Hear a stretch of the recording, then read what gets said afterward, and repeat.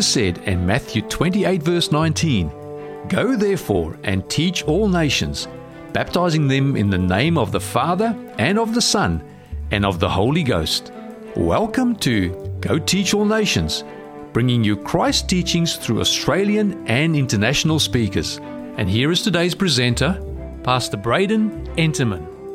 It's very good for me to be here this week and to see all your smiling faces. And I don't know what kind of week that you've had, but I just want to remind every single one of you that something hasn't changed, and that is God's love for you. It hasn't changed. No matter what circumstance you go through, that will not change. It's a fact in a world that's very subjective. Who's enjoyed the past 4 creation evolution sermons in our series? This is actually our last one of this 5-part series, and I've entitled the sermon, "The Greatest Evidence for Creation." And I'm going to be looking at the age of the earth, partly, and also some things to do with this particular title right here. So I'd just like to invite you to bow your heads once again. Father God, I want to thank you so much for your grace and for your goodness, and I want to thank you so much, Lord God, for creating this place and for creating us. Lord, we do not have a right to life. It's a gift. Everything that you give to us is a gift. Life itself is a gift, and grace is a gift. Salvation is a gift, and we thank you for all of it. I would like to pray, Father, for your Spirit to speak through me. I pray for strength and that you would guide me in Jesus' name. Amen.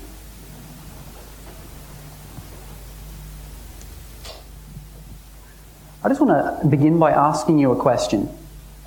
If you want to find truth, what is the most important attribute that you need? If you want to find truth, what is the most important attribute that you need? Is it determination? Is it intellect? Openness. I found this humility beautiful. Pardon? Curiosity, that's also another one as well. Does anyone recognise this big ship right here? The Titanic. On April 15, 1912, this ship sunk to the bottom of the sea on its maiden voyage across the Atlantic. And does anyone remember, there was a guy who was the representative of the White Star Line. He was like the owner of the ship. Someone Bruce Ismay. Now, what was his contribution to the disaster that day?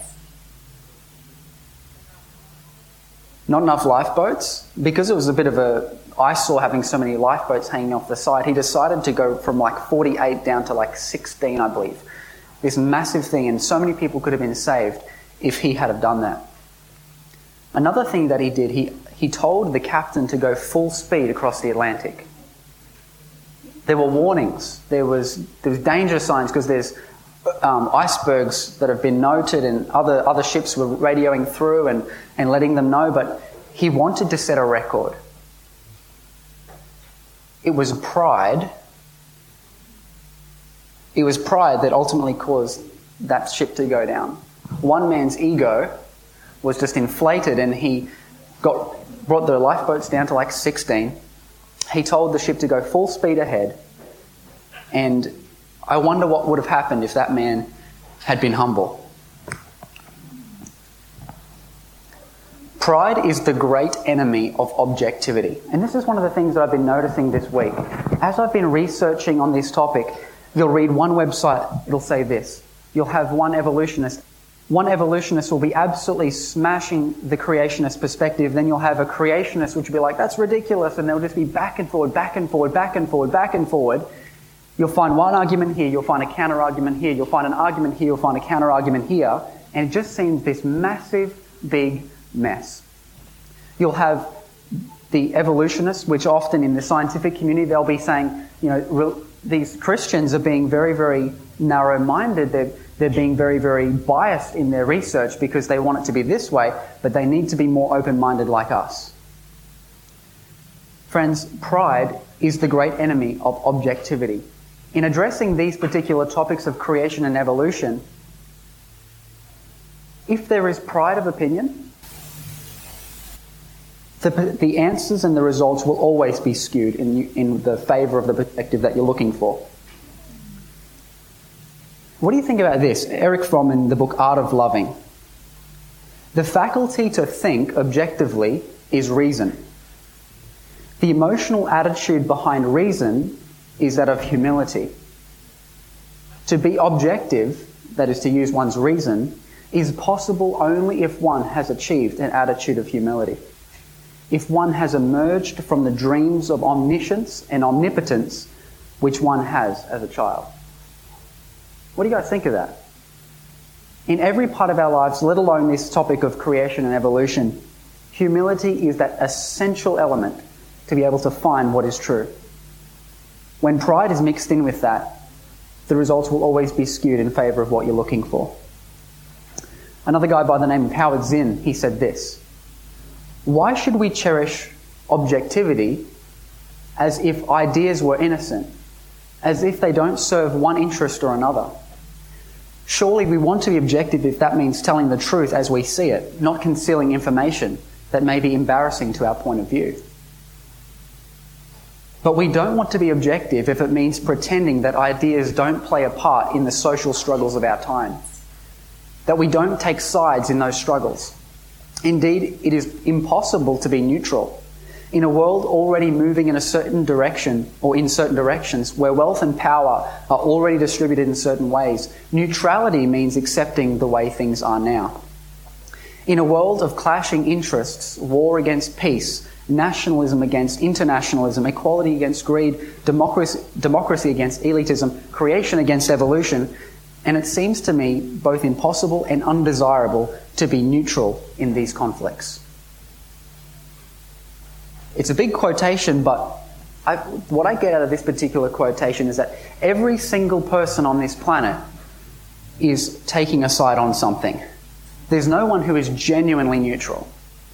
Neutrality in this world is impossible. You're either pushing the car in this direction or you're pushing it in this direction. You're either looking for answers in this direction, you're either looking for answers in this direction. Every single one of us is on a side. And there's reasons why we're on those sides. Interesting quotes.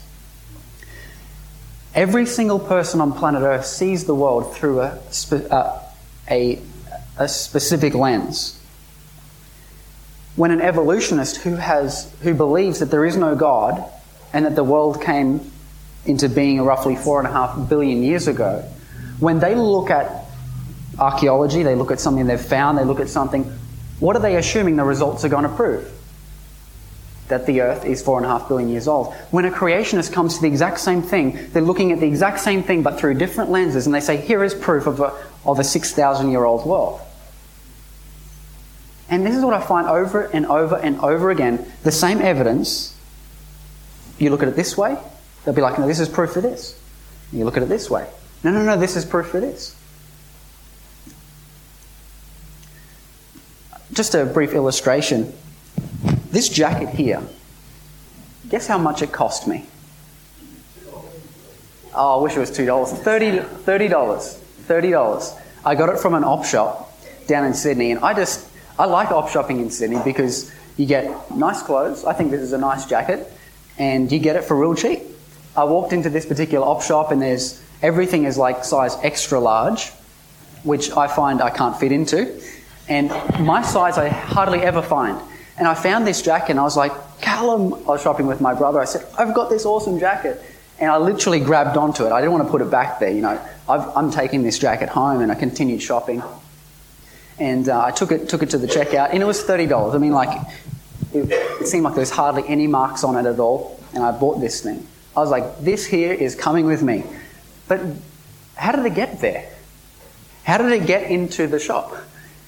At some point, a few weeks before, some fellow down in Sydney had gone through his wardrobe and gone, ugh, yuck, man, this thing's so outdated, I'm going to take it. And he just literally couldn't even bother to sell it on Gumtree.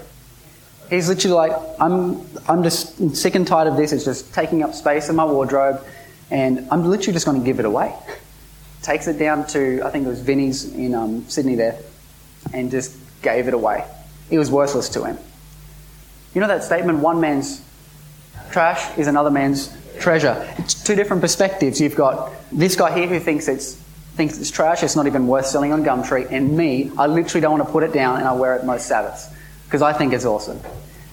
We all have different ways of seeing things. This here is trash to someone, but it's treasure to me. It's unfashionable for someone, but it's fashionable for me.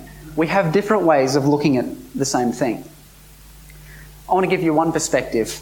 This guy by the name of C. Stuart Hardwick, this is what he said. The Earth solidified 4.54 billion years ago, plus or minus 1%. That's a fact, and if your belief is not aligned to this fact, then you are what we call wrong.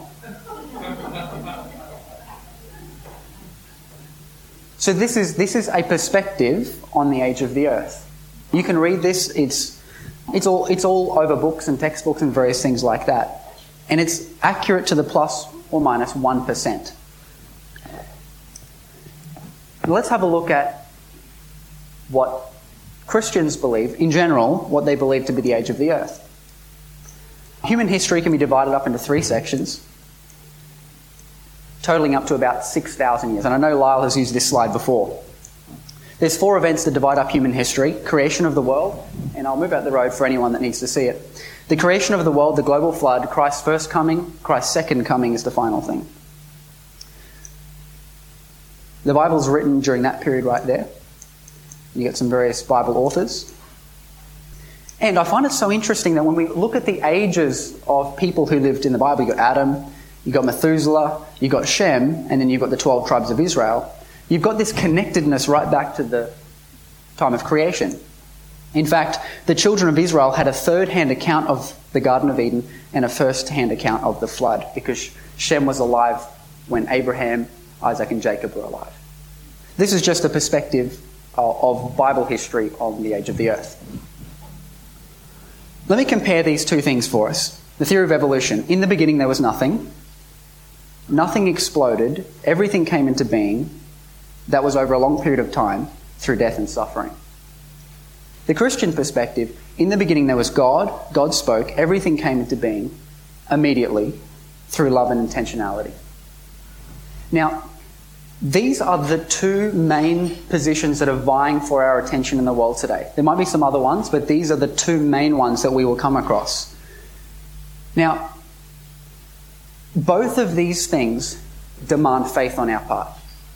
Because in the beginning there was nothing and nothing exploded. In the beginning there was God and God spoke. Both of these models are very, very just beyond our understanding in so many ways, because we were not there, plainly. But these are the 2 particular models that we see in our world today.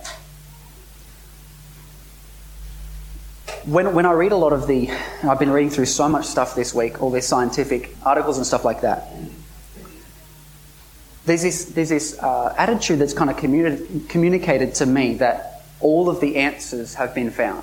And there's just authority, and there's literally, it's like plus or minus 1%, that kind of like, they think that that's the accuracy. But what about before the Big Bang? What's the consensus on that? A guy by the name of Robert Lamb said this: what existed before the Big Bang? It's still an open question. Perhaps nothing, perhaps another universe, or a different version of our own. Perhaps a sea of universes, each with a different set of laws dictating its physical reality. Friends, you can just literally research what is the consensus on what happened before the Big Bang. No one has a clue. No one has a clue. What caused the Big Bang? It could have been this, could have been this. And the reason I'm telling you this is because the whole theory of evolution, there's still so much development that needs to take place before it can be truly trustworthy, if that makes sense. What caused the Big Bang? No idea. No idea. No idea. Now, so I want to just touch back to the sermon that I shared a few weeks ago, and it was an unnatural selection. And I was looking at how it's very unnatural that people would choose a worldview that removes all hope for the present, or all meaning for the present, and all hope for the future. It seems very unnatural. And I've just been thinking about the Bible history. Why is it that people are so skeptical to take this seriously? What is the elephant in the room? And I found 2 of them. As we've been sharing through this series, there's 2 major things that really are a stumbling block to people who believe in evolution. It's the idea of a miraculous 6-day literal creation, and the global flood. And I discovered that people's conceptions of whether the miraculous even exists, that determines everything. You know, when we read in the Bible, we believe in a God who speaks and things happen. We believe in a God who walks on water. We believe a God who raises the dead. We believe in the miraculous. We believe in angels. We believe in the spiritual realm. But if you do not believe in that, this is not a viable alternative. This cannot be what you're looking for, so you're going to have to look for answers in another area. So how old is the world? Now, this slide took me forever to make, just forever to make. But I want to just give you a bit of a smorgasbord of options for how old the world is. This is 32 of roughly 50 that I found, different authoritative calculations for the age of the Earth.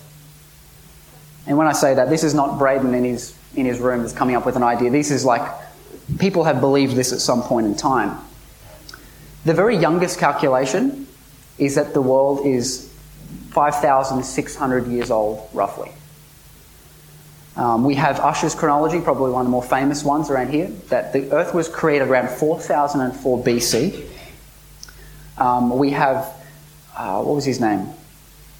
Josephus. I have a feeling that this was Josephus' calculation, that the world was created 6,000 years before Christ, so that would make the world 8,000 years old.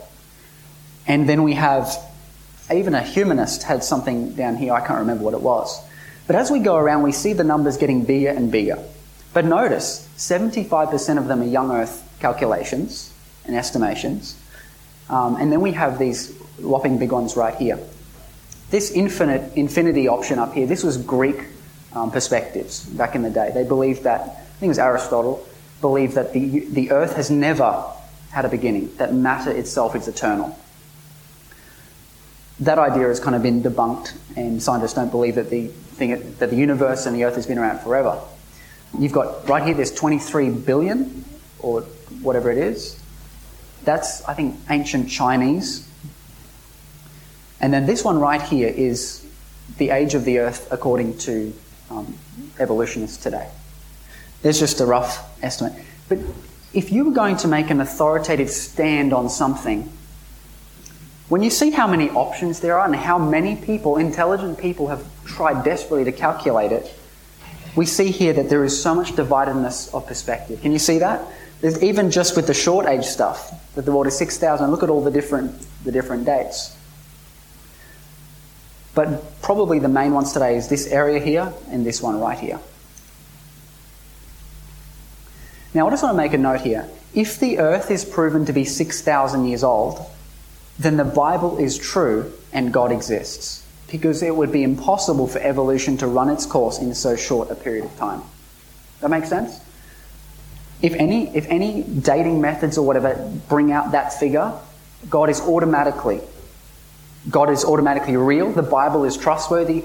Genesis account is absolutely true, because there's no way that evolution could take place in so short a period of time. So I just want to run you through a few things and then I'll get to the main part of the message. How do they arrive at 4.5 billion years old? How do we work out our own ages? How do you know how old I am? How old are you guys? Like, how do I work that out? Birthdays, we have birthdays, right?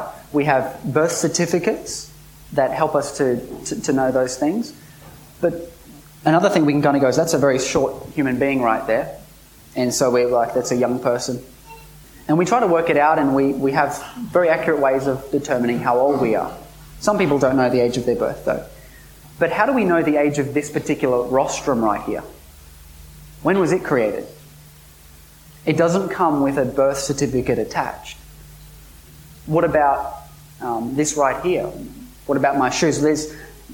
How old are they? I want to run you through some of the methods of dating. Has anyone heard of radiometric dating before?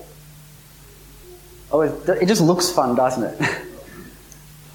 This is some of the dating methods. You've got the uranium-lead dating, thorium-lead, rubidium, strontium, potassium, argon, and carbon-14 dating, which is probably the one that's a little more famous. Now, let me do my best now just to explain it simply. Carbon, this is the standard carbon atom, and most things living have carbon in it. So this has carbon inside of it. But up in the atmosphere, nitrogen, hit by rays from the sun, is actually altered and becomes carbon-14. Some things are knocked off it. And carbon-14 is a radioactive element.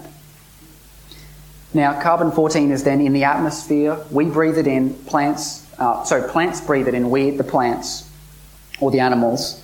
And a certain amount of carbon-14 ends up inside of us. Mainly normal carbon, but a little bit of this radioactive carbon.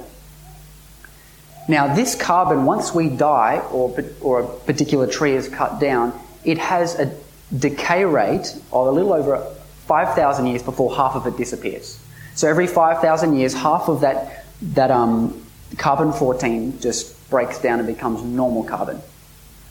And so what they've done is they've gone, well, if we have a look at this particular, what used to be a tree, this pulpit right here, we can calculate how much carbon-14 is in it, and then we can calculate, okay, well, we know the decay rate, and therefore it was cut down on this particular date.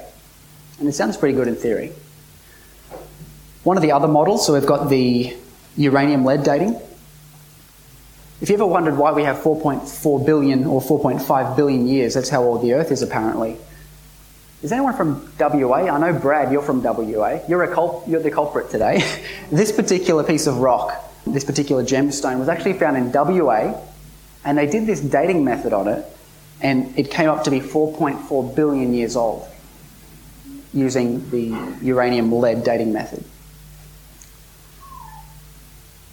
But I just want to ask this question here. Is radiometric dating accurate? And there's just so much stuff you can read. I encourage you to read. It's actually quite interesting. But I just want to run through a few things. Professor Brew, in the 12th Nobel Symposium, said this: if a carbon-14 date supports our theories, we put it in the main text. If it does not completely contradict them, we put it in the footnote. And if it is completely out of date, then we just drop it. This one here. It may come as a shock to some, but fewer than 50% of the radiocarbon dates from geological and archaeological samples in North America have been adopted as acceptable by investigators. I'm not going to go deep into all this stuff. I'm just sharing with you a few things here. So can we trust radiometric dating? The first thing I want to just note is there are major assumptions with all of these dating methods that have been made. The first one is that the Earth is billions of years old. Hence why you discard certain dates that don't match up. You assume the initial isotope ratio, which you're assuming that when the particular tree died or when the particular rock was formed, there was a certain ratio of normal carbon atoms and carbon-14 atoms. That's an assumption. That the conditions were the same as today, that there's been no contamination, that more has been put in or taken out, and that the decay rate has been constant. There's been scientific research and discoveries made that the decay rate can be altered by a number of different things. And if any of these things are out of whack or altered or changed, the whole thing is proven to be untrustworthy. So much so, actually before I get there, it's very much like an hourglass. Is it possible to work out when an hourglass started? If you know the flow rate, and then you know how much is there in total, it's actually, you're able to work it out. But the assumption is, if we were trying to calculate, we'd have to say, well, the flow rate must have been consistent, otherwise it's just pointless trying to calculate it. We would assume that no one's turned it on its side midway through its cycle, and we've also assumed that no one's added more sand. If any of those things have changed, then our attempts to calculate when that thing started are completely out of whack. For example, freshly killed seals have been dated as being 1,300 years old. Living wood has been dated to be 10,000 years old, and living snails as living 2,300 years ago, and they're still alive. This is just some examples of some of the anomalies in the data. Mount St. Helens. This is very interesting right here. They actually did some carbon dating, I think it was also potassium argon dating, on the newly formed rock from this volcanic eruption. Now that was was in the 80s or the 70s, I think? In the 80s. When they dated it, it came up that it was between 340,000 and 2.8 million years old. This newly formed rock. And I'm just sharing these things with you guys because we do not need to be intimidated. It's often the person with the microphone that is intimidating. And in the media and through textbooks and academic circles, the one who has the microphone can be quite intimidating. But this is the best that we've got. The scientific community has no idea what happened before the Big Bang. And even the methods that they use to kind of make the world really long, they're proven over and over again to be unreliable. They only keep less than 50% of the results.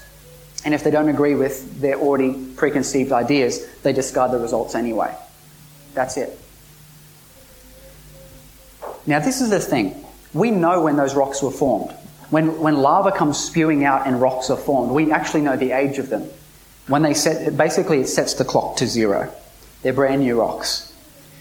If the dates aren't right when we know the age of the rocks, how can we be sure that the dates are correct when we don't know the age of the rocks? That's the basic logic from what we just found before. Another thing is diamonds. Diamonds are assumed to have been formed between 1 and 3 billion years ago. And yet they've done carbon testing on diamonds and found that there's still C14 in diamonds. Now, carbon-14 can only really be tested up until about 50,000 years ago. So very best case scenario, 50,000 years old. Very best case scenario. But all of these things point to the fact that the Earth is young and not old. Other things are about the equilibrium, which is basically the rate of formation of carbon-14 and its decay.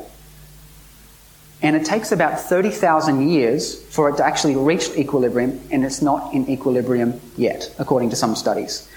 Which basically means that our Earth is younger than 30,000 years old. Does anyone know what this word means? The picture might give it away. Kelvin, of course, you know what this means. Dendrochronology, which is basically a dating method or looking at the age of the Earth by tree rings. And the idea is that we can get a really old tree with different tree rings, and we can calculate we know that things were, we can get like a time scale from the rings, and then they find a fossil, they carbon date it, and they try to match it up. So this tree, we know it's like 700 years old. We found this fossil, and it kind of matches, the pattern matches here, and so on and so forth. But recent studies have discovered that under certain conditions, trees can actually produce multiple growth rings in 1 year. Sometimes they produce 2, sometimes they produce 5. And that means that unless we know the circumstances in which the trees were growing and before the flood, what kind of situation do we have? This amazingly fertile world where there's so much water and a whole different way for plants and things to grow. If it was a whole lot different, the trees should have been growing at an incredibly rapid rate. If today we can put on 5 growth rings in 1 year or 2 growth rings in 1 year, depending on the changing of the circumstances and the environment, would actually change the growth rings. So that's just a little bit about those. And now I get to the part of the sermon that I was looking forward to. Creation versus evolution in the church. The first point I want to make is that there are people today who believe in God, but also evolution as well. Now, it's essentially the idea that God he was the one behind the Big Bang, who started the evolutionary process, and he just let it go. And, we evolved and little things happen, and we're the result of the process of evolution that God himself started in the beginning. Now, that sounds all right, but if we actually draw implications from this, that kind of God you would never want to serve, and it's completely different from the God of the Bible. Essentially, if God used the theory of evolution to create the world, God used pain and suffering and death as tools to create us today. The theory of evolution is all based on the survival of the fittest, munching one another. There's this death process and suffering and things like that, and you growing and growing and growing and growing and becoming something better. It would mean that our God The God of the Bible says God is love, that God used pain and suffering to create our world today. Interesting perspective. But now I want to take it a step further. Is it possible to believe in a 6-day literal creation and still be an evolutionist? I'll just ask that question again. Is it possible to believe in a 6-day literal creation and still be an evolutionist? I believe it's possible. And I want to take you through a concept that I read many years ago that really changed the way that I changed my perspectives. The theory of evolution goes like this. You start off with nothing, and over a long period of time, through ice ages and ups and downs, you finally get to something that's a whole lot better. Creation, on the other hand, God spoke and it was done. You got this immediate, the power of God's word creates things. I want to ask you today, in your experience with God, in your relationship with God, what has your journey modelled more accurately? A model of just like ups and downs, just these failures and just hoping one day it's going to get better? Or have you experienced the creative power of God's word to transform your life? Have you experienced the power of God's word? I want you to turn with me very quickly to the book of 2 Corinthians.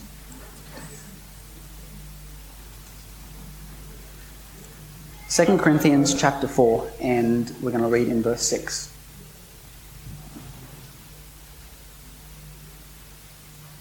And I love this verse. It says, "For it is the God who commanded light to shine out of darkness, who has shone in our hearts to give the light of the knowledge of the glory of God in the face of Jesus Christ."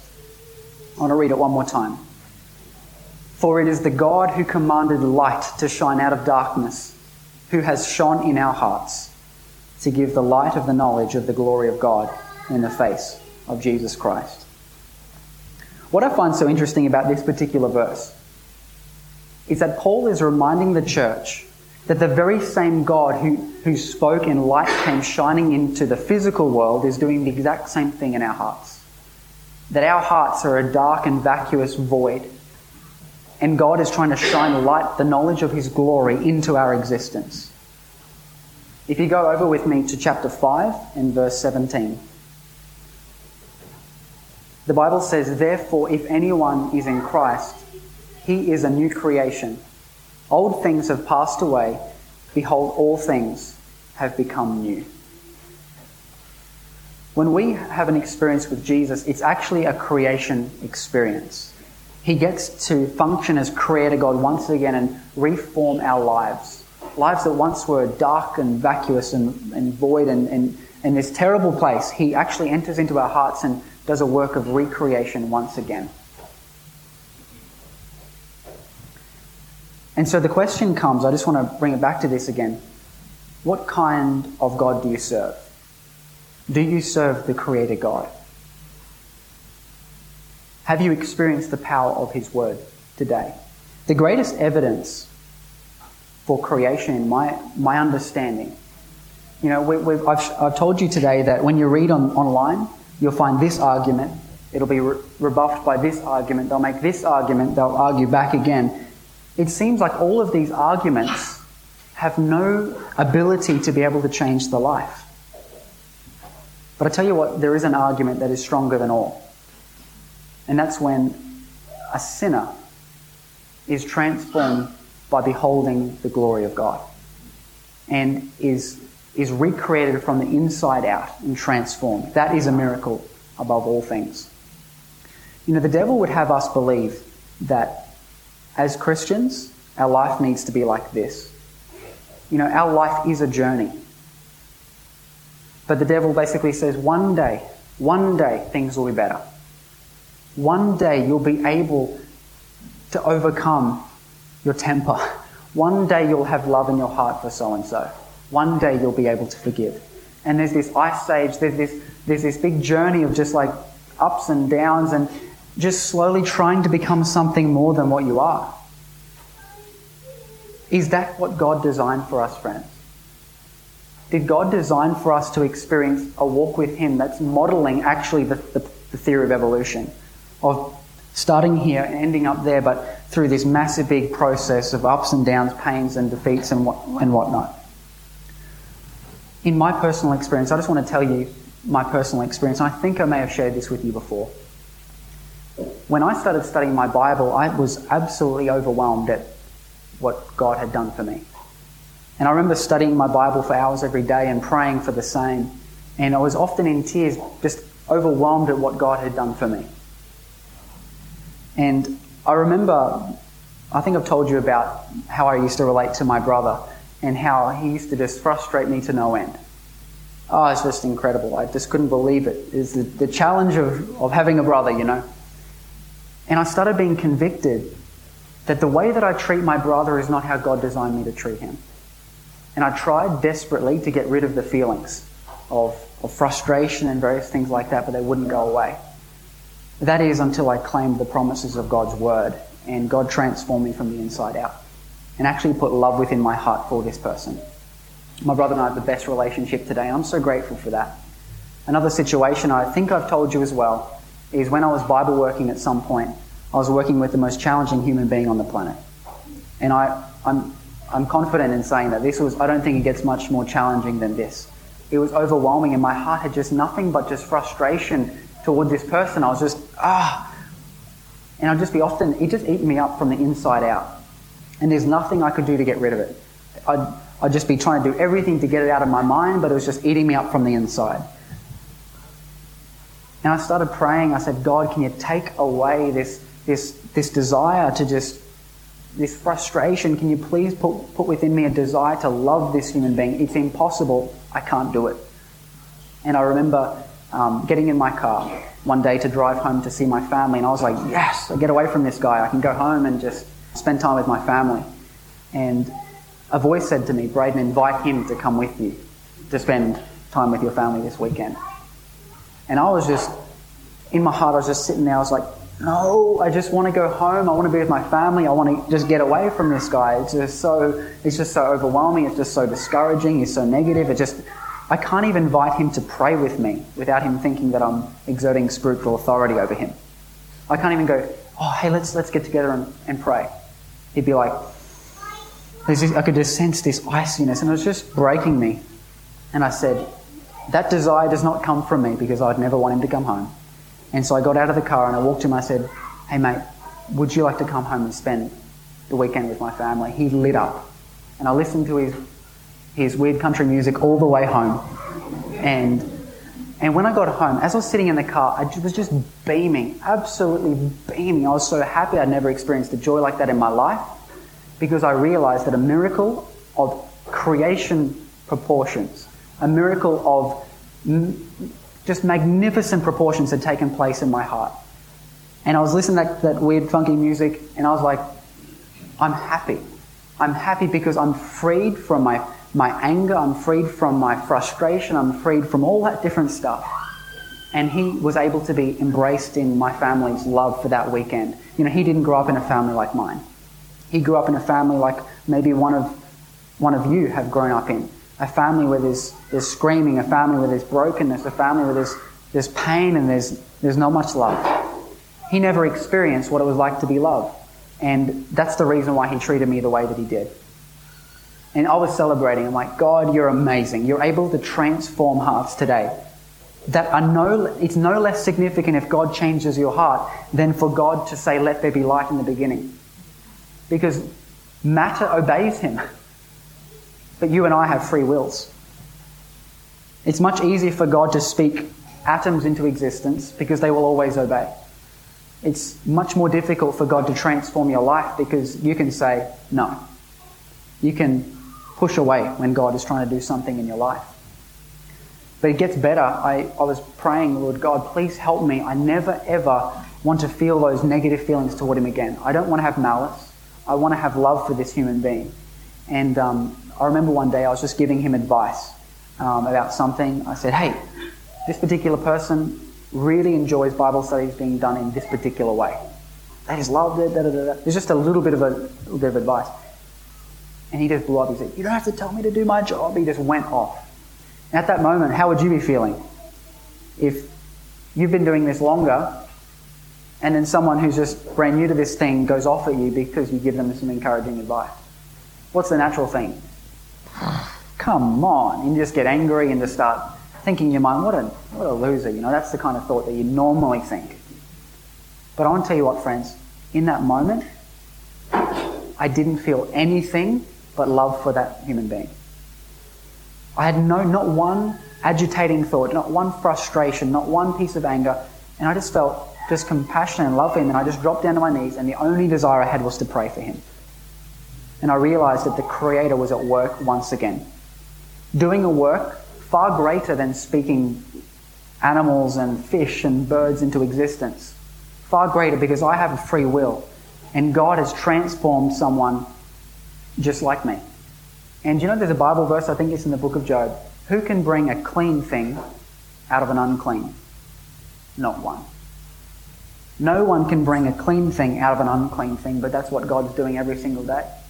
And if you are seeing your attitudes change toward people around you, if you're sensing there's this love that's coming in your heart for someone that you just drives you up the wall, if you are sensing and seeing in your life that you are taking time out of your life to be a blessing to people who curse you, to pray for people who despitefully use you, if you see that taking place in your life, you have first-hand evidence of the work of the Creator God in your life today. Because, friends, people in the Dark Ages, in the monasteries, they were doing desperate things to deal with their carnal natures, their sinful natures. They would beat themselves. Even in some countries today, I think in the Philippines maybe, people still do this tradition of whipping themselves. People do a whole bunch of things to deal with the bad person on the inside. If I lay in the snow, if I scrub the floor, if I memorize this, if I do this, if I just run away and never see them again, I'll be fine. People do every different thing to try to deal with the brokenness they have inside, but only Christ can fix that. Only Christ can fix that. And I want to ask you again, what kind of God do you serve today? Do you serve the Creator? Because if there's a certain person in your life right now that you have this really angry thoughts toward, you don't have to wait 20 years for those to disappear. You don't have to wait 20 years or 15 years or a week or a month for those to disappear. The Word of God is powerful to put inside of us victory today. And I love, there's a beautiful statement that Ellen White has. She says, in every command and in every promise of the Scripture is the power, the very life of God by which the command may be fulfilled and the promise realized. She says the very words themselves have power to be able to accomplish the things that they say they will. If God says, love one another as I have loved you, love your enemies, that has the creative power that created the world back in the beginning to transform your life today. And I've experienced it. It is the most amazing thing in the world. There's a quote here by Brennan Manning, you may have heard it. The greatest single cause of atheism in the world today is Christians who acknowledge Jesus with their lips, walk out the door and deny him by their lifestyle. That is what an unbelieving world simply finds unbelievable. Friends, God has put it in the hands of his church. His desire is that the manifold riches of his glory and grace would be revealed through us sitting here at Maitland. So that people would literally look at us and go, there's got to be a God somewhere. And I read a quote. May our life as Christians seriously challenge the idea that there's no God in the life of atheists. Something like, it was much more poetic the way that they did it, but may our life as Christians literally cause people to stop and think, why in the world did you do that? Why in the world did you treat me with kindness when I treated you with unkindness? That doesn't make sense. Why did you do that? Friends, we could give you all of the slides from our presentations and you could find an unsuspecting atheist down the road and you could run him through the material. But friends, the greatest argument in favour of the Christian faith is a loving and lovable Christian. That's miraculous. That's present tense. That's observable. That's observable creation when your life has been transformed. And only when you have been transformed can you see and understand the joy and power that comes from that. It's beautiful. In the book Ministry of Healing, There is an eloquence far more powerful than the eloquence of words in the quiet, consistent life of a pure, true Christian. What a man is has more influence than what he says. The officers who were sent to Jesus came back with the report that never man spoke as he spoke. But the reason for this is that never man lived as he lived. Had his life been other than it was, he could not have spoken as he did. His words bore with them a convincing power because they came from a heart pure and holy, full of love and sympathy, benevolence and truth. The badge of Christianity is not an outward sign, not the wearing of a cross or a crown, but it is that which reveals the union of man with God. By the power of His grace manifested in the transformation of character, the world is to be convinced that God sent His Son as its Redeemer. Notice that. By the power of His grace manifested in the transformation of character, the world is to be convinced that God has sent His Son as its Redeemer. No other influence that can surround the human soul has such power as the influence of an unselfish life.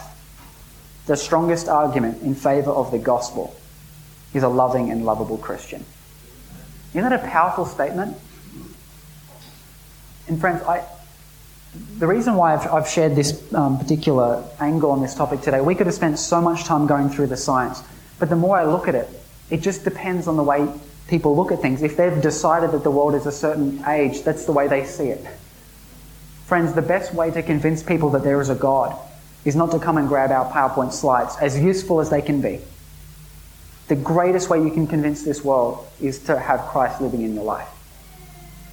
And not just in a theoretical, just a novelty sense. I want Jesus. No. In a practical way where you treat the person sitting opposite you in this church, the person who lives next door to you, with this unselfishness, this kindness that literally will melt a heart.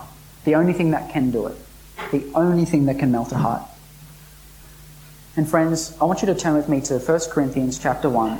And there's a verse that I often used to skip over because I was like, I don't think I understand what it means, but I think I understand it a little bit more now.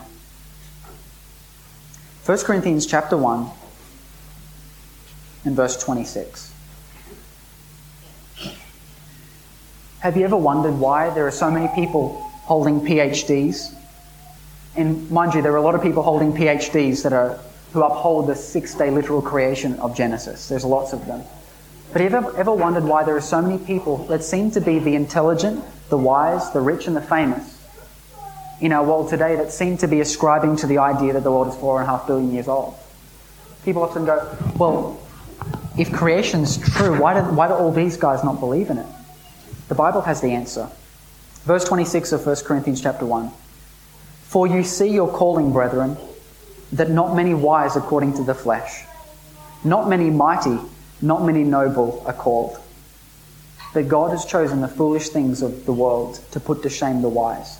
And God has chosen the weak things of the world to put to shame the things which are mighty. And the base things of the world and the things which are despised God has chosen. And the things which are not to bring to nothing the things that are, that no flesh should glory in His presence. But of Him you are in Christ Jesus, who became for us wisdom from God and righteousness and sanctification and redemption, that, as it is written, he who glories, let him glory in the Lord. Paul is saying to the church, the Corinthian church, look around the pews. There's not many mighty, not many wise, not many noble. He's not saying that everyone's silly, but he says all of these people that everyone looks up to in society, they're not often in the pews. And I want to ask the question, why is that? Pride. Why is it hard for a rich man to enter the kingdom? Having a bigger bank balance, how does that stop you from getting into the kingdom? When you have lots of possessions, what does it lead you to be? Proud. It leads you to be proud. The smarter we think ourselves to be, the more authoritative and more, determined we are that we can see the world the way it really is, the less and less we'll be able to see things for how they really are. Remember that statement at the beginning? The greatest enemy to objectivity is pride. The greatest enemy is pride. And I just want to challenge each one of you. In everything in your life, you're looking for answers, you're looking for truth. You cannot find it whilst hanging on to pride at the same time. Humility, which comes by asking Jesus for it, is the only way that we can really see things for how they really are. Otherwise, we will see things for how we want to see them, because that's the way that I've seen it as I've done my research. So my challenge for you today is, will you be part of the greatest evidence for creation? And that is by allowing Christ to once again take you to places that you've never been. Maybe you've experienced the power of Christ's grace in transforming your life. Maybe you haven't. But I'd just like to invite you to raise your hand if you'd like to experience this to a new degree and would like to ask Jesus in every area of your life where you realize that there is frustration, anger, all those different things, and ask Jesus to get rid of it. Can you raise your hand if that's you? Because in the church, this is where God is wanting to make the biggest answer to this world. May you be the biggest piece of evidence in favour of Christianity that an unbelieving world will ever see. May that be your experience.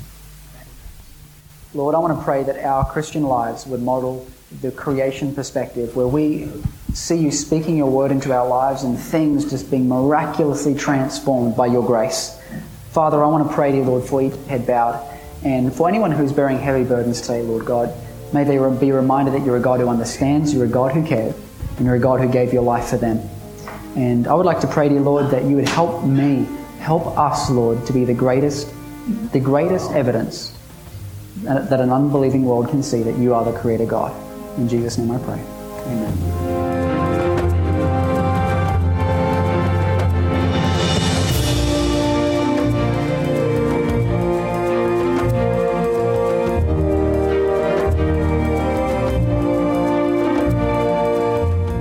This message was made available by Adventist Streaming. For more resources like this, visit adventist-streaming.org.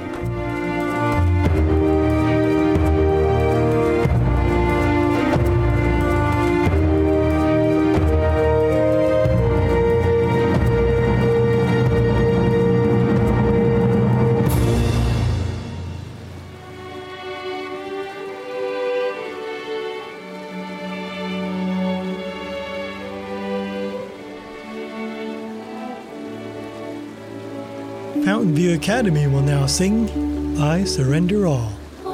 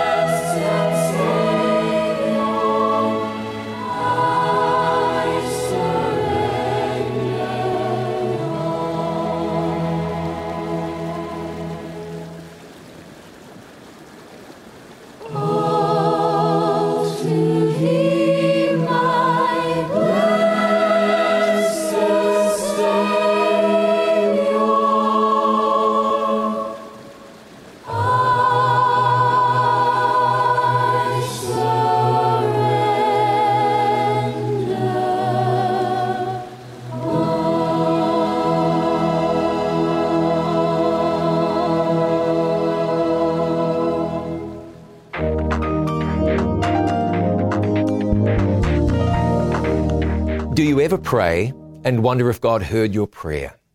You prayed and prayed for someone to come to Jesus, or for your children to come to faith in Christ, or for your parents to reconcile, and nothing, at least not that you could see. Couple of things to remember. God isn't in the business of forcing people against their will. If he was, we'd be nothing more than robots programmed by God without freedom of choice. No fun. That's not God's way.